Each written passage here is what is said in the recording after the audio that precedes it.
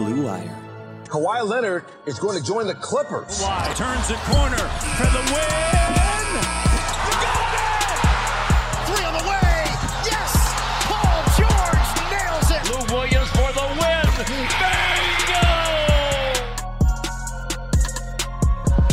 Bingo! Yo, what's going on, ladies and gentlemen? Welcome to another episode of Clip and Roll. As always, I am your host, Justin Russo. Joining me, as usual, Tomer Azarli of Clutch Points. Tomer, what you been up to? How's the world treating you these days? Real life's treating me well. The video game world has not been, because Call of Duty is out, and that means my life is a wreck. But other than that, the real life has been pretty good. NBA is back. We've been, busy as usual. Everyone's happy and healthy, so I can't really complain. But the two different lives I'm living right now, video game and real life, are very different right now. But other than that, I'm doing well. God, the Call of Duty struggle is real for us right now. Yeah, I mean, you know exactly what I'm going through. It's Rage City out here. Rage City population too. So it's not great. We're having so much more fun doing co-op than we are playing multiplayer, which should tell everybody everything. It's I've never been shotgun in the face more in my life. It's just I have so many thoughts about the game, and I just don't want to get into it right now. I mean, it's fun. It's fun. It's fun. It's like fun. Sitting in It's traffic early. is a blast. Let's get through. let's get through the nerfs and the buffs, and then we'll see where we're at. But for now, it's okay. Yeah, like a month from now, it'll be a vastly different game. I hope at this point. Well, that's also where I hope the Clippers basketball will be vastly different from what we're seeing right now. So, yeah, the basketball to start the season for the Clippers has not been great, but I think it should be pointed out that through all the sky is falling stuff, the Clippers are still 4-4, which is a 500 record. They've won their last 2 games, both wins over the Houston Rockets. And yes, I can already hear people saying, but the Houston Rockets are not a good basketball team. I completely agree. But considering how the season has started for so many teams in the NBA, you kind of just have to take wins where you can get them. For instance, the Golden State Warriors have lost 4 in a row on a 5-game road trip, including on Thursday night in Orlando to an Orlando Magic team that was previously 1-7 prior to that game.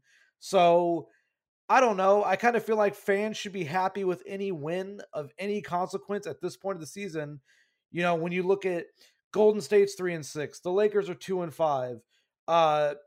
Who's struggling? Minnesota's 4-4. Miami's under 500. Brooklyn's under 500. Philly's under 500. Like, you have these supposed contender-ish teams, and they're all struggling. I think it's okay to be struggling and 500, right? no, without a doubt. I mean, we looked at Denver was close to 500 a couple of days ago. Dallas was 500 as well before they beat whoever it was. Or they were under 500. Excuse me. They were 2-3. So everyone's going through early season struggles as we've expected. Maybe a little more than some of us expected, but early season struggles I think were expected for a lot of teams. Whether it's a championship hangover for the Warriors, whether it's the teams trying to acclimate new guys like Minnesota and the Clippers, obviously the Lakers. So nothing too surprising, but there are going to be overreactions because that's the world we live in right now. But I mean, so far we've seen some pretty average basketball. I don't think any team has really stood out to me outside of the Milwaukee Bucks and Cleveland Cavaliers. I think everyone else has been kind of average. So I don't really, I guess you could say the Phoenix Suns as well, 6-1 record, best point differential in the NBA through 7 games. So they might be a team as well, but we've seen how they go. So I don't think anything's been too surprising, anything too expected here. Kind of just getting through it and seeing where we are. But the Clippers obviously, not to ramble, but the Clippers obviously 4-4 record.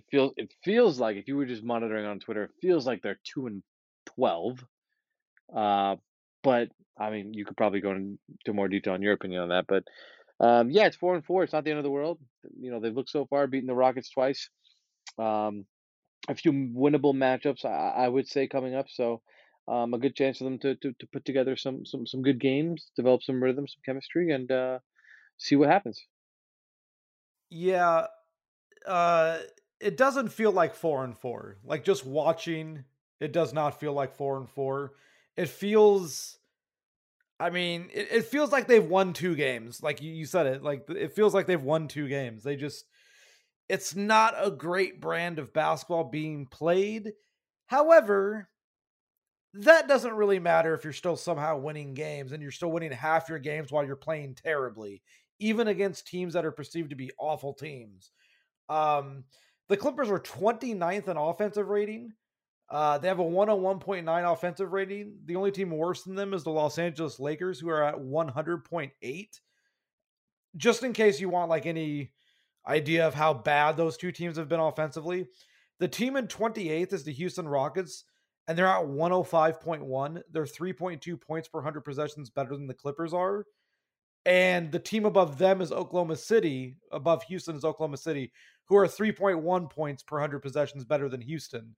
So it's like the Clippers are further from 28th than 28th is from 27th offensively, which should tell people how bad the Clippers have been offensively.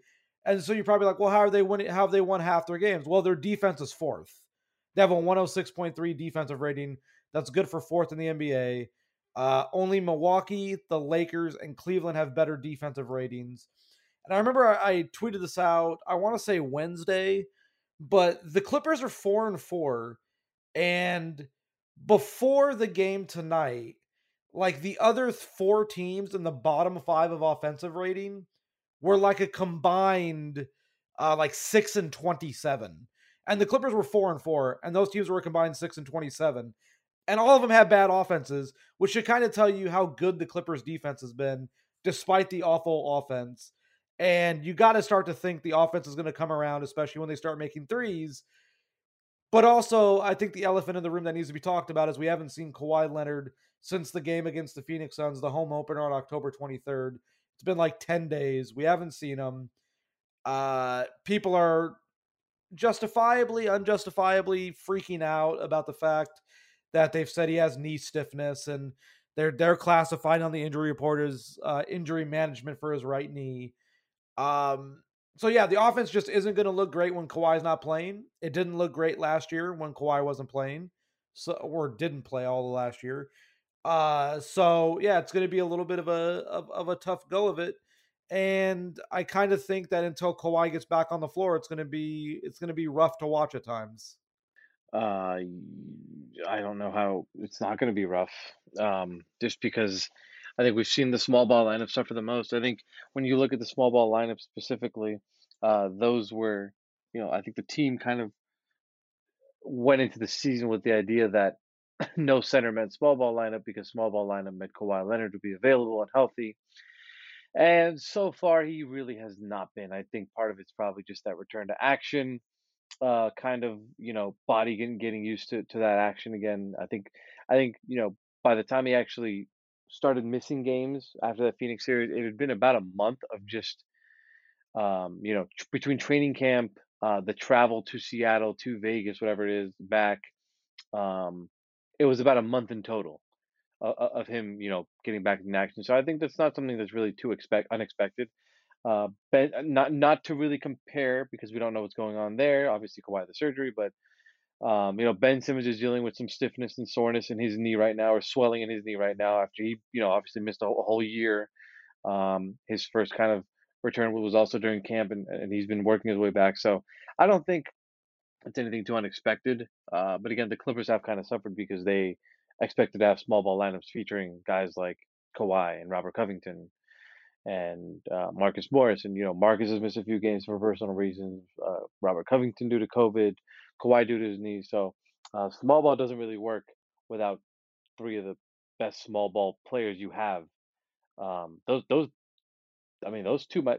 might be the top 3 alongside PG and Nico. So like you really have to have those guys. So hard to really see and gauge where they are without that. But I mean, the upside of that is Ivica Zubac's had to play a lot more minutes, and he has looked fantastic in those minutes.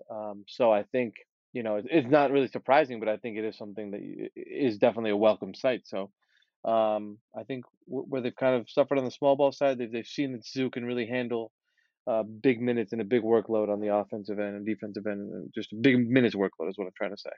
So if you go off of cleaning the glass, if you just take Zubats and Moses Brown off the floor, so essentially if the Clippers just don't have a center on the floor, which Moses Brown has only played like 24 minutes all season, including a very great 12 minutes in the second half against the Houston Rockets in Houston on Wednesday night, that kind of salvaged that game for them and allowed them to at least stop the bleeding without Zoo on the floor.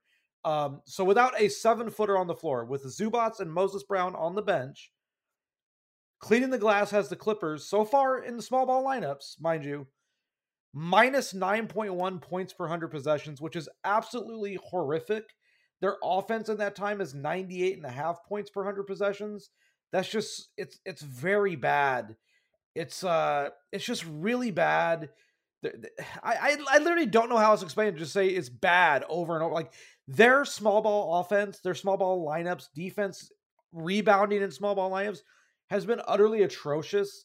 And you know, we could talk ad nauseum about Kawhi, but like not having Robert Covington, who is kind of de facto their backup center, is a major blow to them. But the Kawhi news is much more of a blow. And you know, when you hear knee stiffness, it's a little worrisome. But, and call me crazy here, man, I'm a little optimistic right now. Is that weird? I mean, when you look at the things that have been said as far as Kawhi getting better, as far as the roster move to move Norman Powell to the bench to prepare him for his upcoming role when Kawhi comes back, you know, just being around him and seeing that his spirits aren't necessarily down, he looks, you know, normal and kind of upbeat. I think that gives you reason for some optimism, you know, and maybe at least a reason not to be pessimistic, if anything. So, yeah, I mean, I'm not really um too worried about it at the moment. I think it's safe to say that they plan to have him return. I mean, they're working on him, so they're going to try to have him return. We'll see how that works out for them. But yeah, I think right now that's probably I think he'll be back within a few weeks. And I know that sounds scary to some people, but I think they're really going to work on his knee and make sure that he's fit for this kind of long stretch of games and the workload that he's going to have. And once they get that in order, he will come back and be able to play, probably still in a limited fashion, but he'll be able to play again. And I think that's just the most important part. Seeing Kawhi on the court is going to be beneficial. So. It reminds me a little bit of the Marcus Morris stuff, where like Marcus played the first 2 games of last year and then had to sit for a month with like knee tendonitis, which he has like recurring bouts of knee tendonitis. But Marcus got a full off season this year and looks fantastic. Marcus has been actually like, I think has flown under the radar for a lot of people. Marcus is averaging 15, like just to put this in perspective, Marcus is averaging 15 points per game this year through his first 6 games. The team's played 8 games, but he's only played 6 because he had to miss a couple games due to personal reasons. He's averaging 15 points per game on a 62 true shooting percentage, which is really freaking good. And I feel like they're asking a lot of him during some of these offensive possessions like they did last year. And he's delivering. He looks like he has more lift. He's already dunked twice this year. He had no dunks last year. I remember on media day this year, he told us that he wants to actually get back to dunking. Well, he's doing that. But going back to Kawhi, his knee stiffness, at least what's going on with him, reminds me of the Marcus stuff where he missed a month and then he came back and you're just like, oh, okay. Like I guess he just had to kind of get his knee back into shape. I kind of view it like that until there's a reason to not view it like that. I know that sounds like I'm just being wholly optimistic, but until there's a reason to think it's anything more than what they're saying, my thought process is it's a lot like what Marcus went through. He pushed it too soon, maybe, and his knee didn't respond in the best way, but structurally it's fine, and he just has to work it back into rhythm of what it requires on a day-to-day basis to play a NBA schedule. He's obviously never going to play a full NBA schedule. He's never. I would be stunned if Kawhi Leonard ever plays in both sets of a back-to-back ever again. So I kind of think this is the way for him to manage the workload to be able to play on the knee for at least the next few years and potentially longer. So until there's a reason to freak out, I'm pretty optimistic that he will probably return, in my opinion. There's no sourcing on this. In my opinion, I think Kawhi will return within the next month. I would probably put it closer to 4 weeks than I would to 2 at this point. Damn, a month sounds like a lot, but yeah, I wouldn't be surprised if he return within a month or about a month. But I would be surprised if he didn't return within that time period. Yeah, I would be surprised. So I mean, I think we also have to talk about Paul George because Kawhi and PG have always felt like a package deal to me. Like you can't talk about one without the other. And PG to start this season, and I do think this is fair to talk about, he did not start the season well. His first 5 games played, he missed a game in Oklahoma City. They lost both games in Oklahoma City. He missed the first Oklahoma City game due to an illness.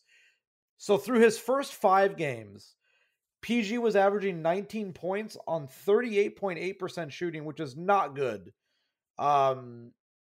There's really no other way to say it. It's just not good. It's not to the level that he knows he should play at. But then you look at the last 2 games. He goes 35 points, 9 rebounds, 8 assists, 6 steals, 2 blocks against Houston in a win at home.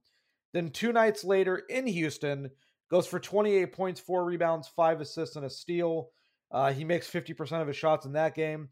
Over the last 2 games, PG's averaging 31.5 points, 6.5 assists, 6.5 rebounds, 3.5 steals, and a block on 54% shooting. Do I think PG is going to keep that up all year? No, of course not. But this is what the Clippers need out of him. They need a guy who's going to be consistently there taking shots. And I think when we talk about PG, the number one thing has to be, for the love of God, man, take like 20 shots in a game.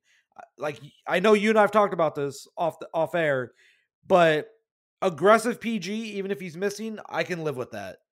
yeah, I mean, of anyone on this team, look, if you go out yourself if you go out there and call yourself 1A, 1B, whatever you want to call that, you just can't be putting up 12 shots in a game that Kawhi doesn't play. I think a large group of this fan base would agree that PG taking under 20 shots in a game Kawhi doesn't play is disappointing, unless he's shooting like 18 free throws in that game. He should be putting up shots. When he gets the volume, he's always been a pretty good scorer, a really good shooter. I think the biggest issues for him comes when he starts to over dribble in certain situations around that high post area. I think he gets a lot of turnovers there. A lot of people reach in and kind of poke the ball away from him. So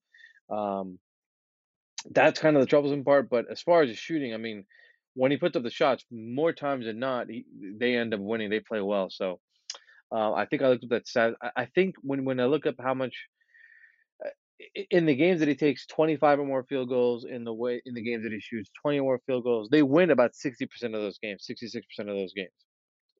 So that's just going to be key, especially if Kawhi's not going to be out, if Kawhi's not going to be healthy for the foreseeable future. PG just needs to be aggressive. We know what he can do defensively. We know what he can do as a playmaker. Just got to be a little more careful there. But as a scorer, I think he's got to be the guy that puts up 22, 23, 24 shots a night on this kind of team. Yeah, I mean, they can't go through games where he takes 12 shots, takes 11 shots, takes 12 shots. And the last, you can't have that out of your, I mean, for lack of a better word, that's your number one guy now. Like, Kawhi's not playing right now. That's your number one guy. You can't have your number one guy who just goes out there and is kind of not going through the motions, but isn't being aggressive enough to generate stuff for not only himself, but kind of get stuff going for others. Like, that is, at the crux of it all, that is the biggest thing is, if PG is aggressive, it opens up the floor for everybody else to have better shots because of the things that he can do, like getting to the rim or being a pick and roll ball handler, or even as a spot up shooter, or even as a decoy in action. Like, he has to stay aggressive even on nights where he feels like he doesn't have it. But real quick, I want to run a number by you that might actually blow your mind. You ready? Okay. 74 minutes have been spent this season with Paul George, Marcus Morris, and Luke Kennard on the floor together. Okay, 74 minutes. Those three on the floor together. That's over 5 games, by the way. So 74 minutes over 5 games. PG, Mook, and Luke all on the floor together. What would you guess their net rating is? PG Muck and Luke. Yeah, 74 minutes. What would you guess their net rating? Yeah, and I'll give you a hint. It's positive, so it's not like it's a negative net rating. I mean, those three have arguably been some of their best players outside of Zubac. So, I'll say a net rating of about 13.2. Should probably double it because it's 25.6. Wow. They're When those three are outscoring in teams. those three lineups? In those three together? When those three are on the floor together in 74 minutes, when Paul George, Marcus Morris, Luke Kennard on the floor together, 74 minutes, Clippers have a plus 25.6 net rating. They have a 91.9 defensive rating and a 117.4 offensive rating. It's kind of staggering, to be honest. And a lot of that's over the last two games against Houston, where they've started pretty well and they look great. Like, obviously, like that helps. But I also think there's something there. Like, you're putting Paul George on the floor with probably your two best shooters alongside him, and able to space the floor there. So I kind of think that with PG on the floor, that has to be kind of what like the game plan has to be. Is PG needs to be on the floor, and if he's on the floor, he's got to be surrounded by shooters. I'm not gonna say it's like LeBron, like prime LeBron in Cleveland kind of status, but like similar. Like, you need to have shooting around PG because he can get to the rim. And to accentuate what he does well, you need shooting to space the floor for him to do that. And to also allow him to do everything else that he wants to do, like catch and shoot, even take pull-up threes, play in the post or the elbow in the mid-range, stuff like that. Like it opens up everything for him. You know what I'm saying? Right, yeah. I'd be interested to see if their big lineup with Zoo is sustainable, because he's been playing really well. I just have a feeling they really have to be careful not to overwork him, especially early in the year. I think either you asked him a question or I asked him a question, but I forgot who it was. But it's been hard for them not to overplay Zoo, because I know they want to play small. I think maybe it was the other night where he finally said, "We can't play small right now. We don't look good." But their small ball lineup has been really awful. And Zoo, I don't have the number in front of me, but as far as his minutes per game, what is he at? Maybe 28 per game this season? He's at 28.8. He's basically at 29. 29. Yeah, I mean that would easily be a career high. That's 4 minutes higher than his previous career high, which is last year. So, I would just be interested to see if they can keep if they can keep playing him but not overworking him, if that makes sense, because that's a heavy workload for him. Is all I'm saying. It's a heavy workload. So, we know what they can do in some of the other lineups, but I think especially because PG missed a lot of last year, Kawhi missed all of last year. I want to see what they can do with those two together and Zoo out on the court, because that's a really good defensive trio right there, all around the court. So I know that was a little different from what you were mentioning, but I'd be curious to see what they can do. I mean, to be fair, I did want to talk about Luke and Zoo briefly, because I do think they go together. I think Zoo and Luke really do go together, because they have probably, outside of Marcus, probably been the two most crucial players so far. And I know that sounds crazy because PG's had 3 great games, out of the 7 that he's played.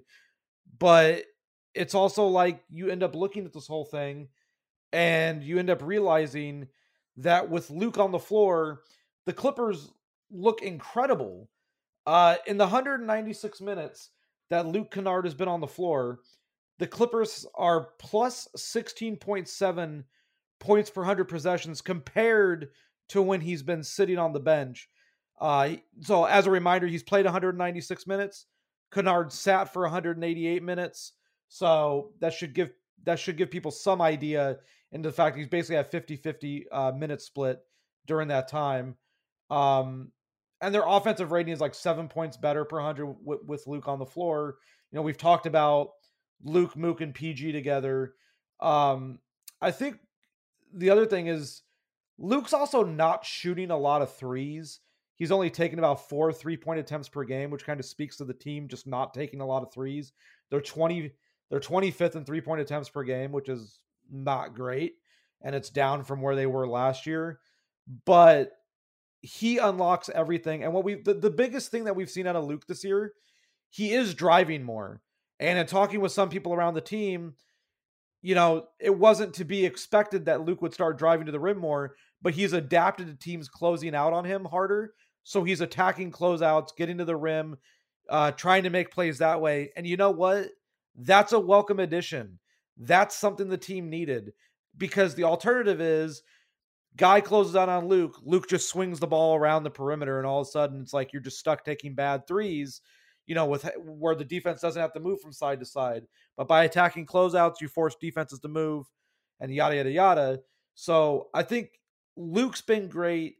Zoo's been incredible with his rebounding, his interior presence on defense. He's averaging 2.5 blocks a game. That's incredible for him. I don't know how much longer, and this sounds bad, but I don't mean it to be in like a negative way. I don't know how much longer they can keep relying on these guys to play at this level while other guys try to figure it out. Like Norm's been bad, Reggie's been bad, John Wall's had moments, but has had a couple games where it's not looked great. Nico isn't playing a ton. Terrence isn't playing a ton yet. Amir's been getting spot minutes here and there, but guys need to figure it out, and the team needs to start making threes, or else I don't know how long their defense can carry them and keep them above water. Well, I mean, last year they did have a really good team defense, and I don't think they had any, one stopper, I would say last year. So, which, by the way, shout out to Dan Craig. Right. He's kind of been handling that, and doing a fantastic job of it. So, like, I don't know that them, some of the other guys not playing up to the level they're supposed to is really hurting them yet. Obviously, offensively, it is. Well, I should take that back. It is hurting them, yes. I just think it's sustainable defensively, because we've seen it be sustainable last year, the year before that. Doesn't matter who's in the lineup, this team has a good overall team defense. I don't know if you went to the numbers yet of their defensive rating as a team right now. I think you said that they were, what, fourth or something like that, right? They're fourth, yeah. Yeah, so, I mean, that feels like just having a good overall team defense. Maybe a bit of that is teams, getting a little lucky, missing some threes against them, missing some open shots against them. But, they've overall, like, really had a good team defense for the last couple of years. So I don't really have any concerns about that being sustainable until I actually see it be unsustainable, if that makes sense. Because I just, they haven't given me any reason to believe it's not sustainable, at least not yet. That being said, I don't think you want to test that out. I think you want to get your guys back. I think you want to get your guys playing in a good rhythm and a good flow, in the system and everything. So,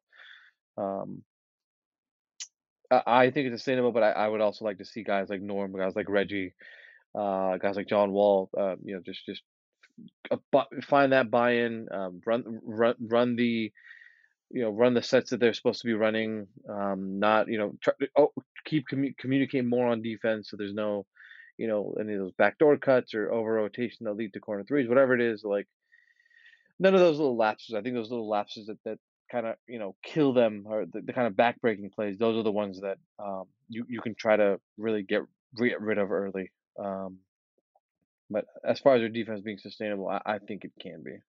I'll give you a number before we go here about their defense. The Clippers are giving up 20 3-point attempts per game that are deemed as wide open. A wide open 3-point attempt is with a defender at least 6 feet away from the guy shooting the ball. So on wide open threes, the Clippers are giving up 20 wide open 3-point attempts per game. That is the third most in the NBA behind Minnesota and New York. However, teams are only shooting 34.4% on those, which is the fourth lowest mark in the NBA. You could take that one of two ways. Number one, the shooters the Clippers are leaving open are not good shooters, most likely by design for the Clippers to give bad shooters more shots, essentially, like you're playing a numbers game. The other aspect to look at is the Clippers might be getting a little bit lucky here by guys not drilling a higher percentage of threes. But on the flip side, the Clippers are also not making a lot of their own threes. So I kind of don't really know how else to look at it other than there's probably a lot of variance that's about to come into play and a lot of regression and a lot of, I guess, for lack of a better term, just fairness coming back to the world in terms of like 3-point shooting, because you look at what the Clippers have done this year on wide open threes, and it's pretty bad. They've led the NBA in wide open 3-point percentage the last 2 years. This year, they're shooting 32.3%, which is the second worst mark on wide open threes in the NBA. They're shooting lower on wide open threes than their opponents are, and their opponents are not even shooting that well on them. So something at some point has to give. There's going to be a game where both them and their opponent make a ton of threes, and that game's going to seem like we walked into the ABA, and it's going to be glorious.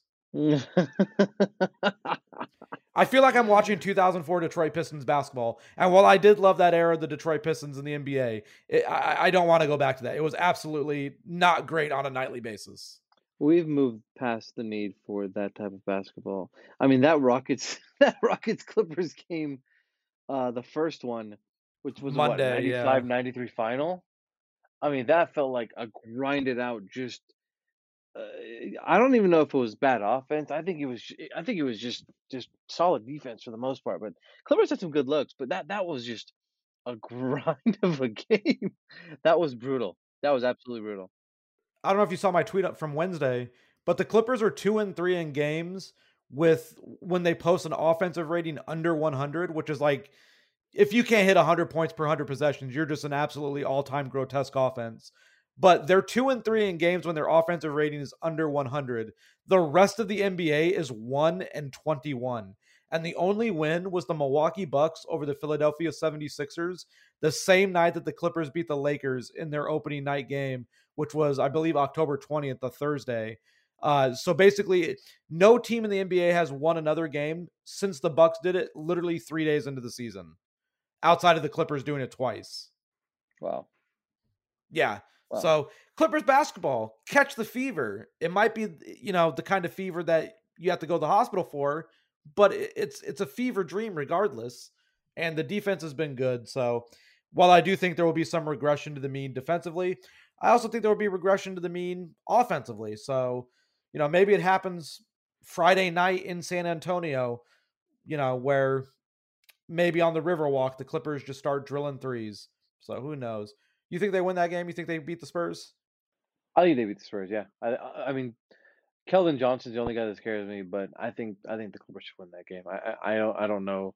Devin Vassell's back. Pirtle's been playing okay. I don't know. I just feel like a game they should win. That being said, they do struggle playing in San Antonio. So yeah. And the basketball nerd in me is very excited for Zubats Pirtle. That's going to be a great matchup.